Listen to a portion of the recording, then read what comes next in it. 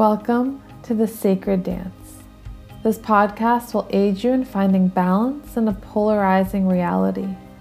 I'm your host, Annette Maria, purpose and feminine liberation coach, intuitive facilitator of healing, and channel. Exploring topics of spirituality, sexuality, healing, and the energetics behind it all.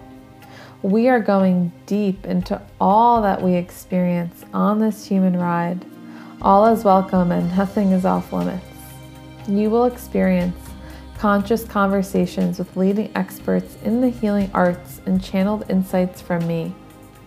It's time for life to feel like a sacred dance. Are you ready?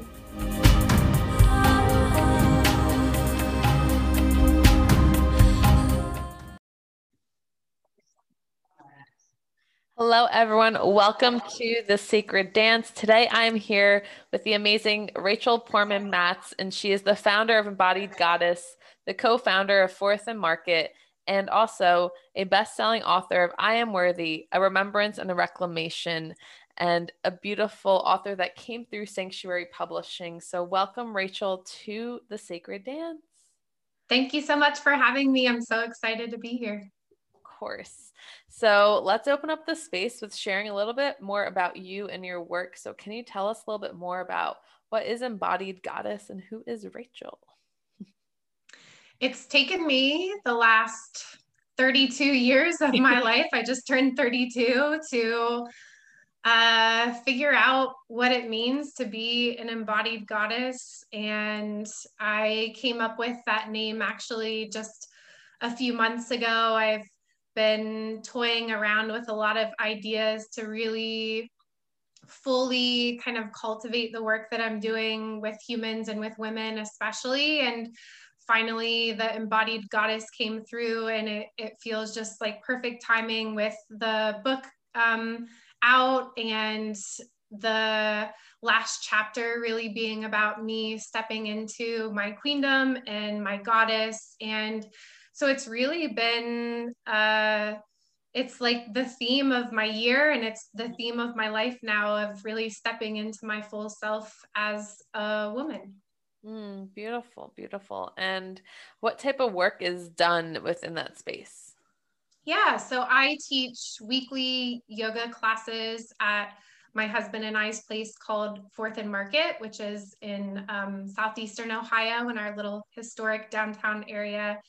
And I host yoga teacher trainings there each year as well. And I also teach international retreats. I've had a retreat in Mexico and a retreat in Belize, and another one coming up in Mexico, and then a retreat in Bali next year. So a lot of my work is yoga related. Up until the writing of this book, I feel like I've branched a little bit out of the yoga world, even though there's a whole chapter that I still dive into a good bit of yoga stuff. But yeah, most of the work that I do is embodiment work within the practice of yoga. Beautiful, beautiful, beautiful. So what brought you to the practice of yoga? Did it call to you, or were you kind of just kind of pushed onto the path? What was that process like? I was a basketball player in college, and anyone who has played or knows sports well knows that that is an all-consuming full-time job. And I think it was about my sophomore or junior year of college, I was just really starting to crave something that was still movement-based, but really more spiritual and mental based as far as practices go and movements go. And so I did a little bit of just reading, like I would read books about yoga, and I would like do my own thing on my yoga mat in my dorm room.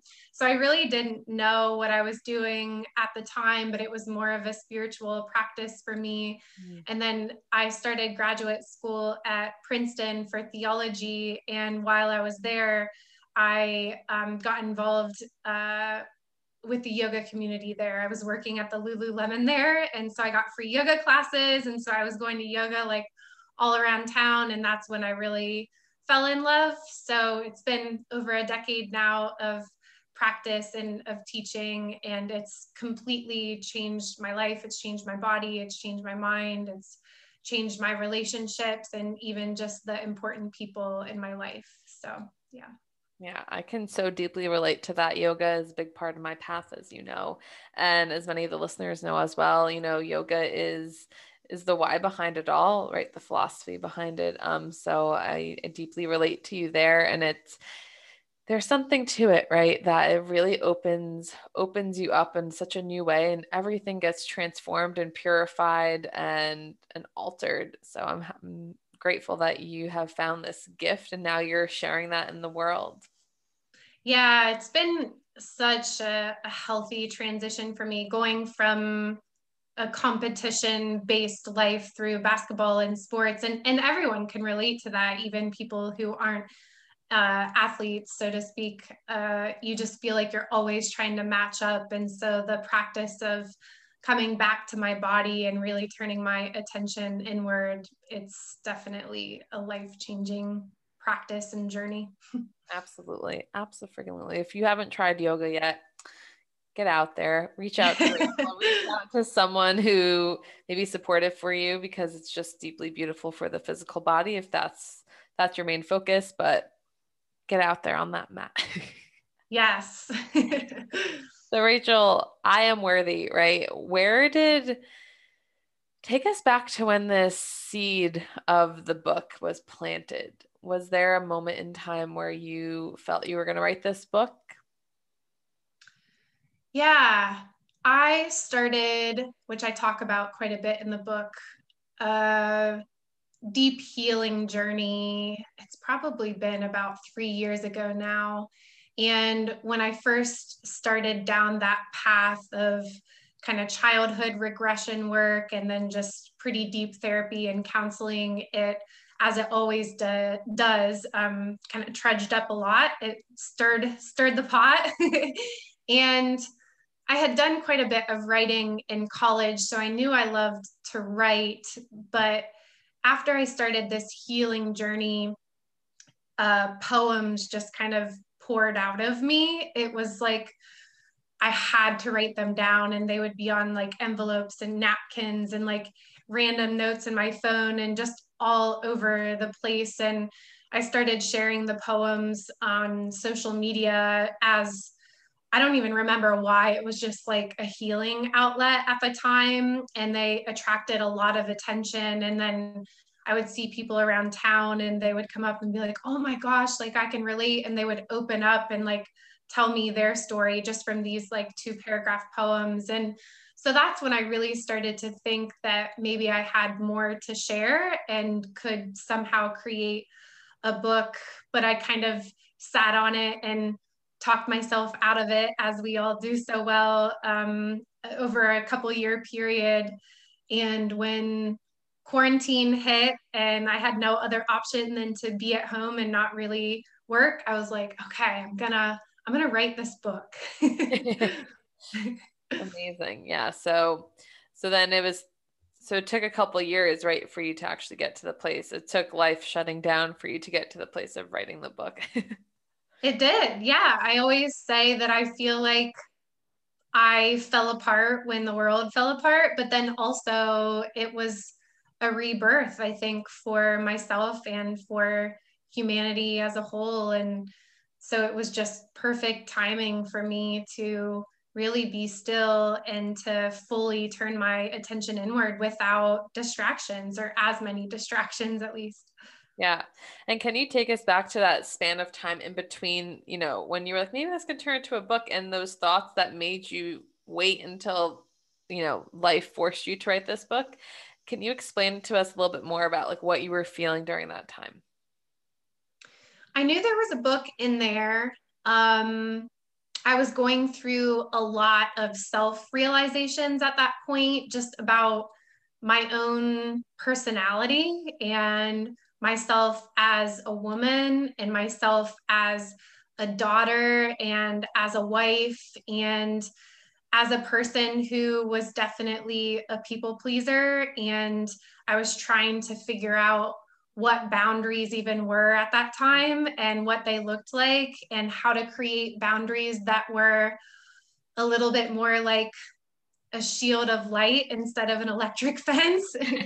And I'm not sure I was so good at that at that time, and I'm still working on it now. But I would say that I was hurting, and I was lost, but I was working on it, and I was trying to figure out how to make my marriage work and how to create a life that was going to make me happy. And so I had a lot going on. So it's not like I think I knew that a book was coming, but it was like that not there yet feeling, like more needed to unfold, before I knew exactly. Because at that time, it was more about like grief and healing, and there was still quite a bit of anger is like a go-to emotion for me, and so there was still quite a bit of I don't need help, I can do this on my own. um, there was a lot of anger that still lived there, and I think I really needed to feel that to get to where I am now, and to get to a place where I could write the book from my true like heart, from my tenderness, rather than from a place of hurt and anger. Yeah. And that's so, so important, right? To not be in that reactive space, especially when you're writing, birthing a baby. And I love that you said that you just simply knew that the book was coming, right? And I think that's something, especially for people who maybe want to write a book, right? And for some people who are super fiery and they're go-getters, they're trying to force the book to come out.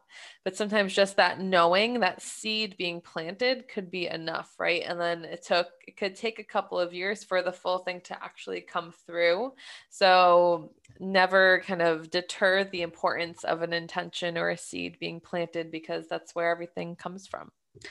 Yes, exactly. Yeah, absolutely. And I love how you said that, writing from that place of tenderness, because that is so important, so that our books don't become just a bashing of our life or people that have come across us, that it actually becomes, as best as we can, right, an embodied truth of who we are, rooted in our center, rather than rooted in like our right hand and we're all out here and like, not coming from that center point.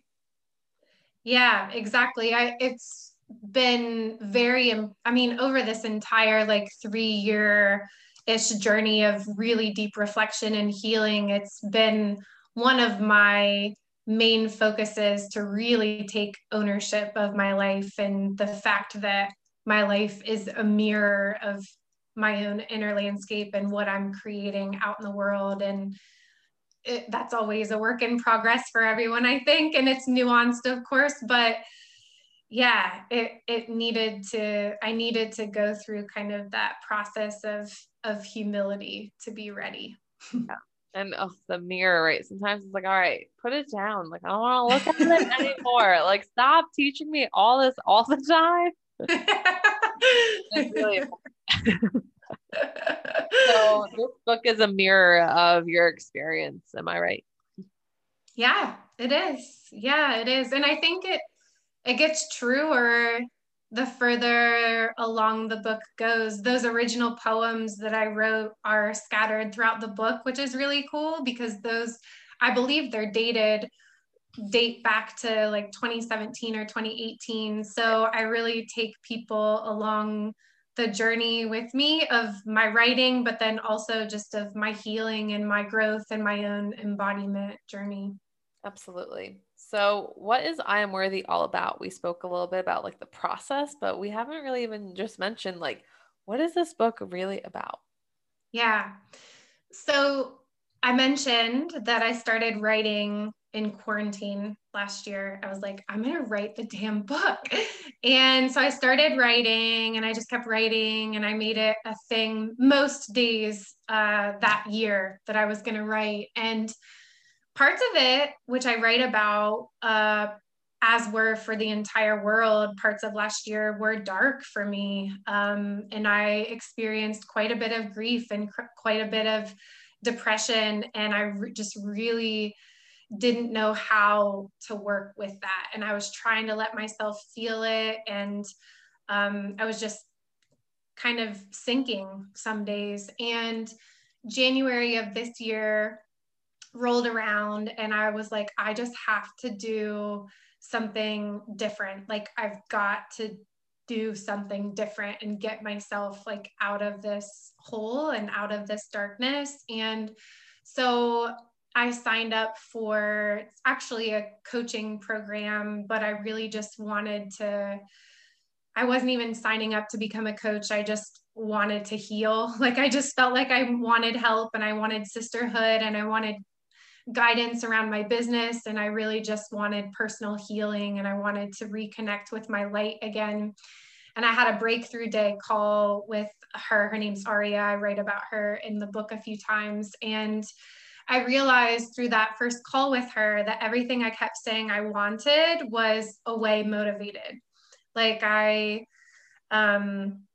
what kept coming up was not feeling enough and not feeling like I could trust myself. And it was just like all these knots and all these like away motivated things. And at that point, I didn't even have the title of the book figured out. But by the end of that day of working with her, I realized like how I'd just been running away from everything that I didn't want my whole life. And my goals were like to not feel this or to not ever have to do that again or to not ever feel that way again. And just a major shift happened in me where, you know, you hear affirmations and sometimes they're kind of like cheesy or mantras can be cheesy or whatever. But I am worthy came through during that call, and I continued to meditate and use it within my own like subconscious work for the weeks following that. And it quickly became apparent that that was my process of going from shame, which I open up the book with, to worthiness by the end. And it's been my journey of running from all the things that I no longer want to now stepping into what I want and knowing actually what I want and declaring it as such rather than, well, not this and not this and not this. It's like, what's actually going to please me instead of everyone else. Yeah. And that phrasing of what I want, right? If you say, I don't want God, universe, or subconscious, really, right? It doesn't understand that double negative. So it just kind of makes it the positive. So when you say, I don't want debt, right? What you're really saying to the subconscious is, I want debt. Yeah. Right? And that reinforcement then keeps bogging you down. If you're always saying that unworthy, shameful, internal language to yourself, right? And you're like, I don't know why it keeps happening. So I love that. I don't love that was part of your shift, but that was part of your experience, right? Because that awareness and just sharing that is so important and such a beautiful reminder for anyone who's listening, that watch how we are speaking to ourselves. Yeah. When you start to drop into, I don't, can you reframe it? I actually did this like 2 hours ago when I was making lunch. I was saying, I don't, and I'm like, wait, no, but I want this. Right. So it's just that simple catch. I just wanted to add that in.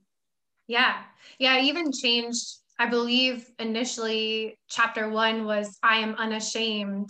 And I'm like, no, like that's still giving shame power. And I just totally revamped all the chapters and the title and hopefully the languaging throughout too, because like you said, it rules your life.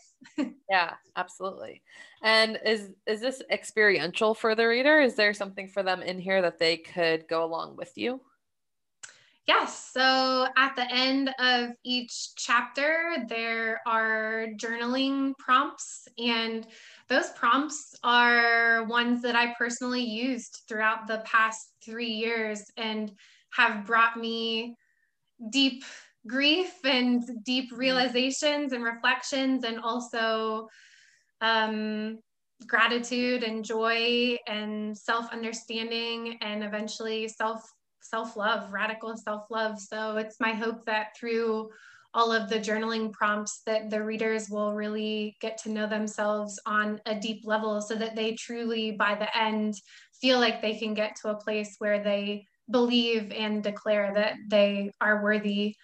And I also created a either video or audio practice for each chapter. So there's a link at the end of each chapter to an online course, which is free. And most of them are either meditations or breath journeys or like energy clearing practices as ways to kind of integrate after the deep journaling and reading work. Beautiful. That's so exciting for someone to be able to experience this with you, right? Because it's your path of remembering your worth, and it's also you guiding others into their own, or for them to ignite their process of reconnecting to their inner worth, because it's a reconnection, right? How your title is a remembrance and a reclamation.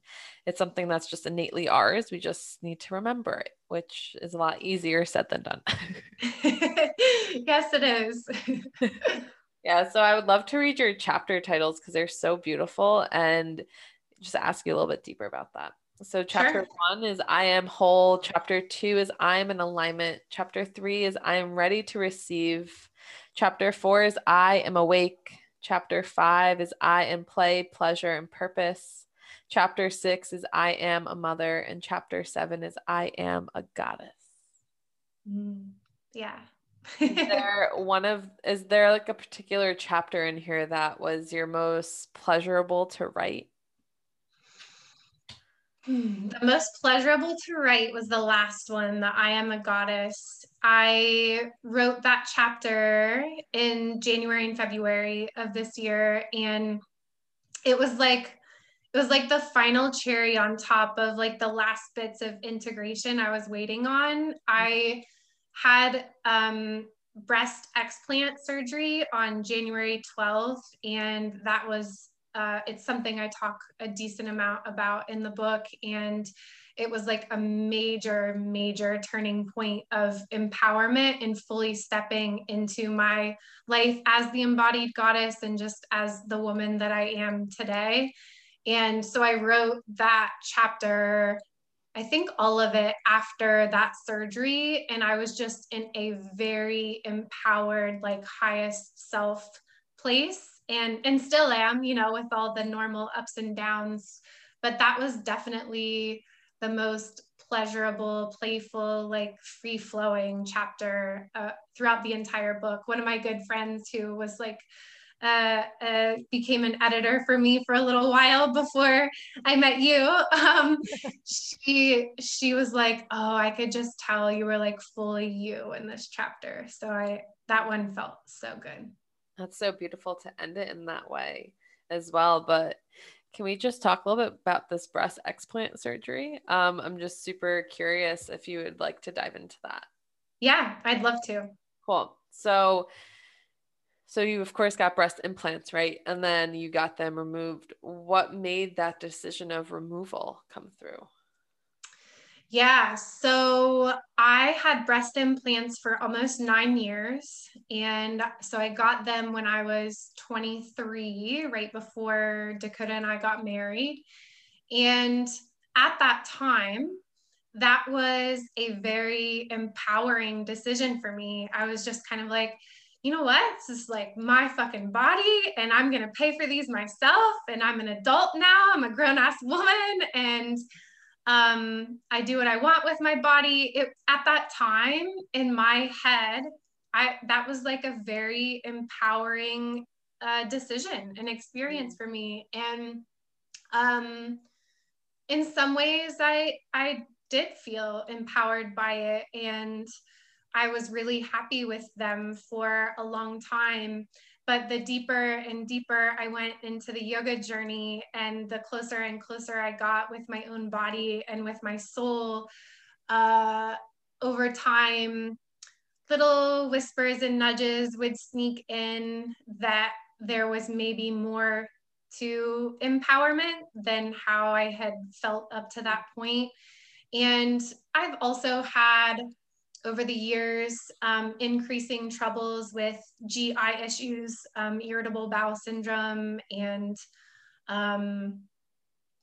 even just things like upper back pain and neck pain. And so there was always something in the back of my mind that wondered how the implants were affecting my body and even just my movement. I mean, I'm very active, as I mentioned. I do a lot of yoga, but I've also done a lot of run marathons and lift weights and that sort of thing. And so there was always just something in the back of my mind that wondered, like, how could a foreign object like be in my body and not affect me? And here I am, a yoga instructor, guiding people, mostly women, back to their bodies, back to their breath, back to deeper levels of awareness. And it ultimately, you want it to lead to self-love and self-understanding. And I like can't just talk the talk and not walk the talk. And so eventually I just kind of knew they had to come out. And I wasn't sure if there was an issue or not. I had wondered because of some of my health problems if there was an issue. And the more I read about breast implant illness, the more and more I realized they were definitely probably affecting my body. I had a surgeon say, it's not if they will, but when.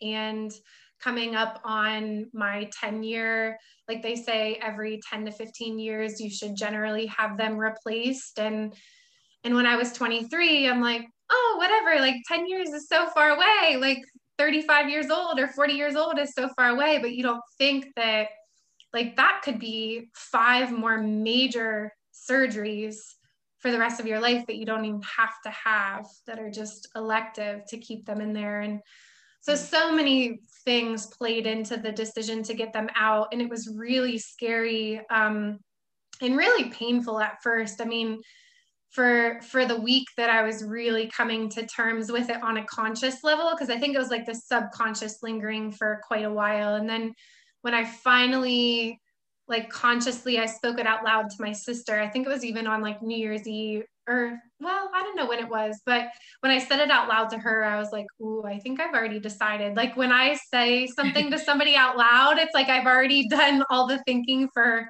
20 days leading up to that. I'm like, oh, actually I'm ready like tomorrow. So it was painful and it was really scary. And there was grieving as a part of that. But once I'd made up my mind,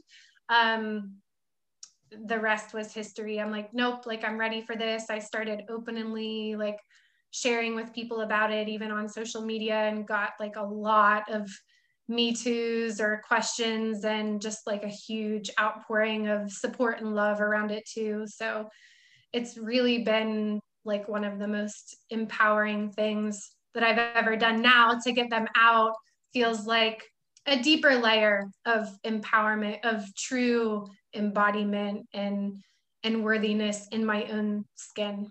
Yeah. Absolutely. And I just wanted to reflect back. I love how you said at 23, right? That was the most empowering decision for you. And then at 31, I'm assuming, right? You were at 31, right? Then that was the most empowering decision. And like, neither are wrong, right? Yes. It was just like your truth changed because you changed. Your level of worth, your level of understanding of awareness changed. So it's like not like hating the girl who decided to receive them. It's loving that girl and saying she felt probably fucking hot with them and was like, look at me, I feel great. And then after now 31, probably also feeling hot, feeling like, wow, as your title is now, the title of your chapter is I'm a Goddess, right? Allowing you to embody that further. And both are beautiful. So, I just wanted to reflect that back to you. Yes, exactly. That's the point really that I hope I portray well enough in the book, is that there's no shame to any of it and all the decisions. It's complicated and it's so individualized, and what's empowering for me may not be empowering for somebody else. And sometimes, like in my case, I don't know that I could have gotten here without having the implants first and feeling that in my body, in my spirit, in my soul. And then, maybe I would have. I like to believe that I would have gotten here regardless, but everyone has their own path. And so there's no shame, and it's not linear, it's just it's a process to self-love. And I say that I'll always have two scars under my heart that remind me like how hard it was to get here. So that's so beautiful. I just want to take a moment to receive that because that's really beautiful. So Rachel, which one of these chapters was your hardest to write?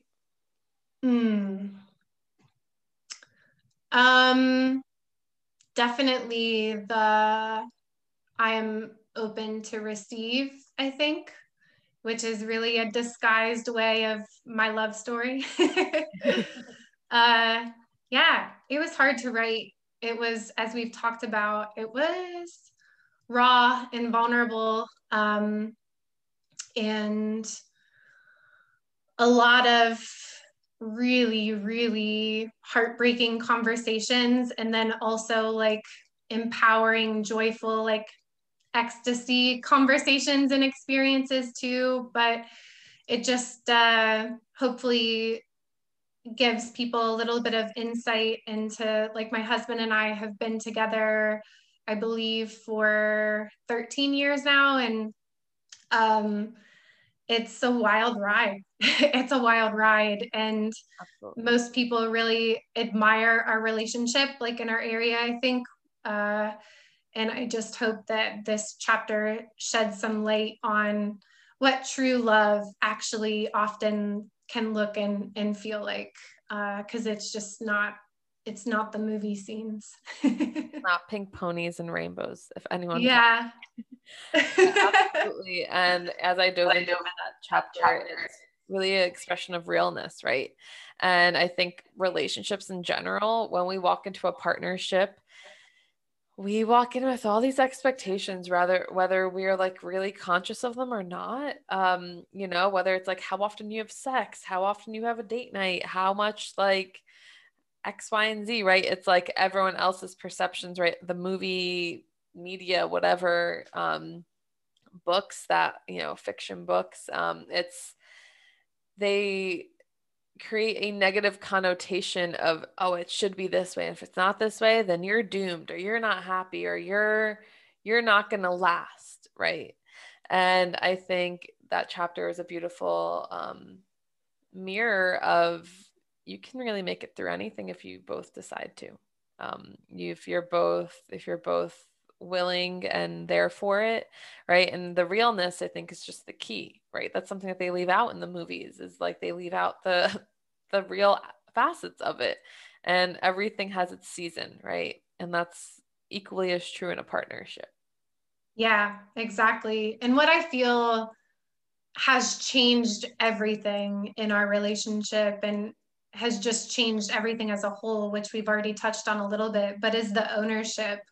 Like when I finally stopped trying to fix and change him and get him to hire the counselor and get him to do all the therapy, and if he could just do this, like when I finally could really start to own and embody my own understanding and my own healing, everything about him and I changed. And it's still like, it's a constant journey, but I feel like in any kind of partnership, it's going to require that radical ownership of self. And that's the only way it works, I think, long term, is that each of us kind of owns our shit. And obviously we reflect our shit back and forth between one another, and that's just a part of it sometimes. But yeah, when I could finally like let our love be about like me and my healing, then his just happens organically, and we get closer every time. Yeah, absolutely. I also was the same way in my partnership. Once I let go that he needs to change, he needs to be different. Maybe if he did a little bit more yoga or meditated with me, then he would be X, Y, and Z. Maybe if I force him to watch another documentary, he'll get it, right? And none of that worked. If anyone's wondering if anyone's doing that now, please stop, or don't even stop. Just, take a look at how you are acting, because how Rachel said, that ownership is crucial, because it wasn't until I took, as Rachel was saying, it wasn't until I also took a look at, oh, how am I influencing all those moments, how I don't enjoy how he's reacting, or if I'm not, so happy about a certain experience in our partnership, how am I also making that a negative experience? And when I realized that, it was a lot of like, oh, there's a lot of, a lot of disgust in there as well of like, oh, all right, that's actually how I am. So it's just the work of removing the veils and constantly being like, all right, who am I in this moment and how am I showing up? It's so, so important.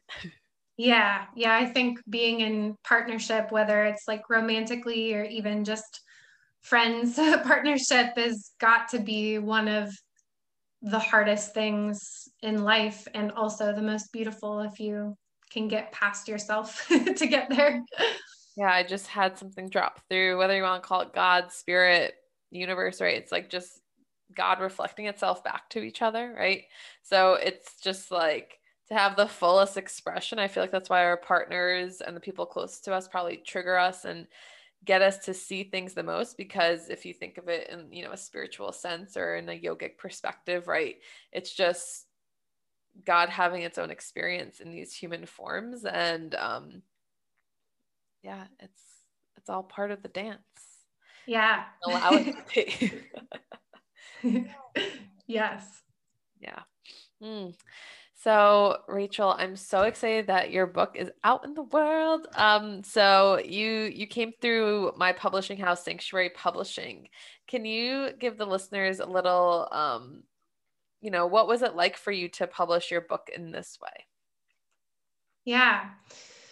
Yeah, so the getting to the publishing part, like I wrote the manuscript on my own, which I've learned is kind of uncommon actually.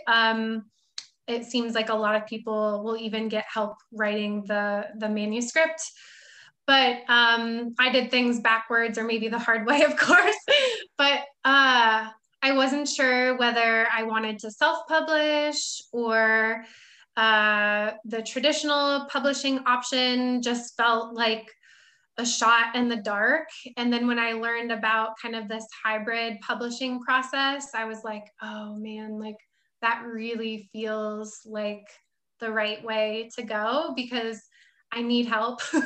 Like I just really need help and I need the support. And it's such a scary process anyways, especially if it's your first book. And with it being a memoir style, I mean, I've not written fiction, but it feels very vulnerable. And so once we had our first call, I just knew that I wanted you along with me for the ride. And I just knew, like with every cell, that this was the route to go, and you were the person to get me there. And I just felt really held and seen, and like you fully believed in me. I could just feel that, and I needed that. I'd like to say that I don't need out external validation, but I think it helps. And I really needed that. And so you've given me that throughout this journey. But I mean, this has been like the perfect process, because you've helped with the marketing side of things and creating a platform to help with building the book and getting the book out there to more readers. And yeah, I really think hybrid publishing is like the future. I think it's the now, and I feel like traditional publishing for most of us writers is in the past. It's just like, yeah, I think it might be on its way out.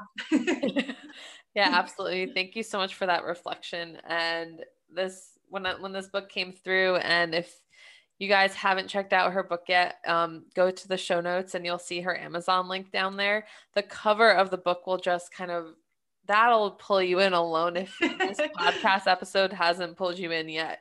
And that goddess energy was something that I just needed to further put out into the world, because it's something I so deeply believe in. And that's something that's really deeply important for me. And I agree with you. I think the world of gatekeepers is over, right? Everyone's learning how to jump over the gate, or crawl through or, pick the lock. We're all kind of like figuring out like, oh, this gate is just something that you put up and I could take it down. So Yeah. that's what Sanctuary Publishing is all about. It's about taking down the gate and giving the option for individuals to birth their book and to feel good about having their book in the world. And it's also why the Sacred Storyteller segment of our podcast emerged, was one, to have deeper conversations about the experience of writing, because that's something that I think isn't often talked about. It's like, okay, beautiful, the book is out. And then it's like, wait, but what was it like for you to birth this? Because it really is a sacred ritual. It's a birthing process. You can think of it as like a trimester type state, right? Rachel just gave labor and she has a newborn baby out. Not gave labor, she just gave birth. And now she has a newborn baby out in the world, right? So thank you so much for diving into this and for saying yes to yourself in this way. Yeah, you are definitely my midwife. Oh, yeah. I was your midwife. Yeah, I really have been doing this birth analogy with books lately, and I really think it makes a lot of sense. I love it. Yeah, like the darkness of the womb is like the whole writing process, and then we see your bright and shining face at the end as the midwife. We're like, okay, maybe we can actually like bring this baby out here. So good. There might be a lot more to come about this birthing process when it comes to writing. But Rachel, how can people connect with you if they want to work with you? Of course, they can connect with the book, how I mentioned, but how else can they connect with you? Yeah, I love connecting with people on Instagram. Instagram is probably my favorite platform, and I'm on there as the embodied, I think it's the embodied underscore goddess. But you can find me under Rachel Matz too, I'm sure. But Instagram is probably my preferred platform, but I am on Facebook a little bit too, if all you have is Facebook. And there is a page on our Fourth and Market website. So it's just fourthandmarket.com. And there is a page about my yoga teacher trainings and my international yoga retreats, but all of that lives on my Instagram page as well. Absolutely. And can you tell us a little bit about this Mexico retreat that's coming up? Yeah, sure. So it's in between Thanksgiving and Christmas. So it's November 28th through December 3rd. It's a 5-night immersion. And it's in Zihuatanejo, which is southwest Mexico. So it's very different than like the Cancun, Riviera Maya. It's not Caribbean. To me, it feels like very authentic Mexico. It's like the deep blue Pacific water and kind of the beige Costa Rican like sand, and it's mountainous there, and it's like rocky cliff sides, and it's an eco luxury resort. So there are little like thatched huts that we'll be staying in, and it's called Rooted Woman. So it's my first all women's retreat, which I'm really excited about. And my sister Melanie is going to be assisting me with this retreat as well, which we haven't done before. So I think we're very close. She's my best friend and my sister too. So I think having us lead will kind of provide a new flavor for my retreats. And we're going to dive deep. She's a mental health counselor. So she's going to do kind of a self-dive workshop one evening. We're going to do some traditional Mexican ceremony. I believe we'll even have, I can't think of what it's called, like the steam room experience. Do you know what I'm talking about? The hot traditional? Or no, I'm not sure exactly. But anyways, there's like a cleansing ceremony that we'll have one evening, and daily yoga, of course. But I'm really excited for this like wild woman archetypal immersion experience that will kind of mesh the Mexican culture, which I love so much, with the practice of yoga. And I think it'll be a really beautiful sisterhood.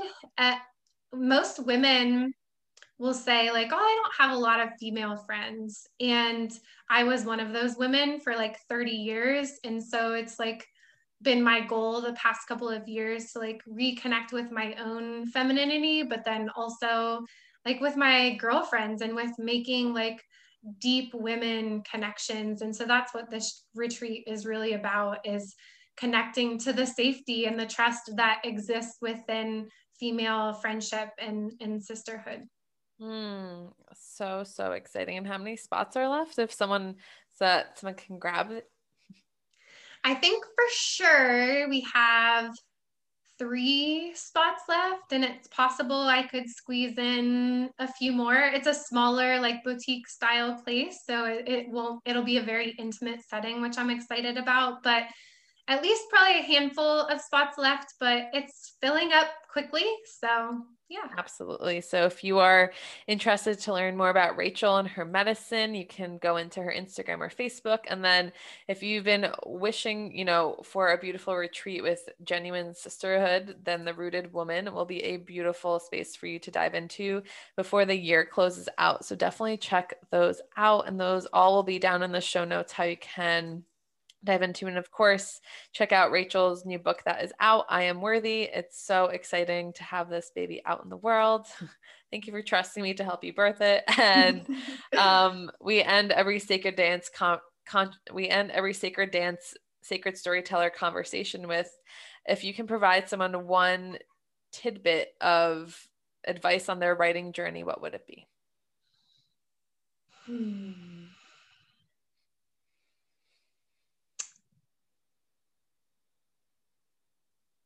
I think that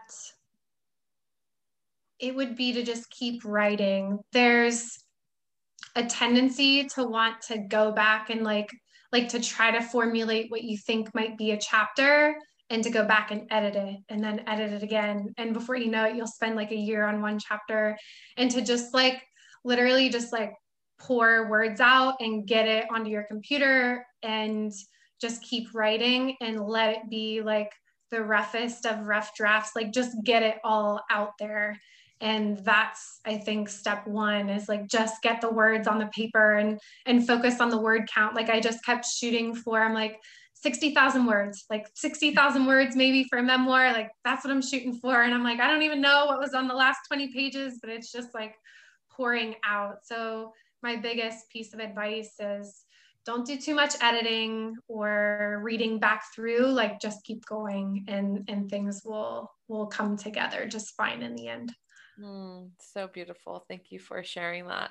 It's like the first trimester, right? Kind of let it all throw up out of you and then worry about how it's all going to fit later. But, just take care of the seed being planted and what wants to be coming through. Exactly. Yes. You're going to make me want to have a baby. I'm not a real midwife. I'm just a book midwife. And thank you, Rachel, for being here. Thank you for everyone for diving into our sacred storyteller conversation today. So thank you so much. Yes. Thank you, Annette, for everything. I really appreciate you. Of course. I appreciate you too, honey. Thank you for tuning into this week's episode of The Sacred Dance. If you enjoyed the medicine shared here, check us back out next Thursday, as there are new episodes released every week. You can find this podcast on Apple, Spotify, Anchor, and YouTube. Be sure to rate and review the podcast as you check us out, so that we can grow and spread this community of balance, sovereignty, and everyone finding their own nuggets of truth in it all. Thank you, and see you next week.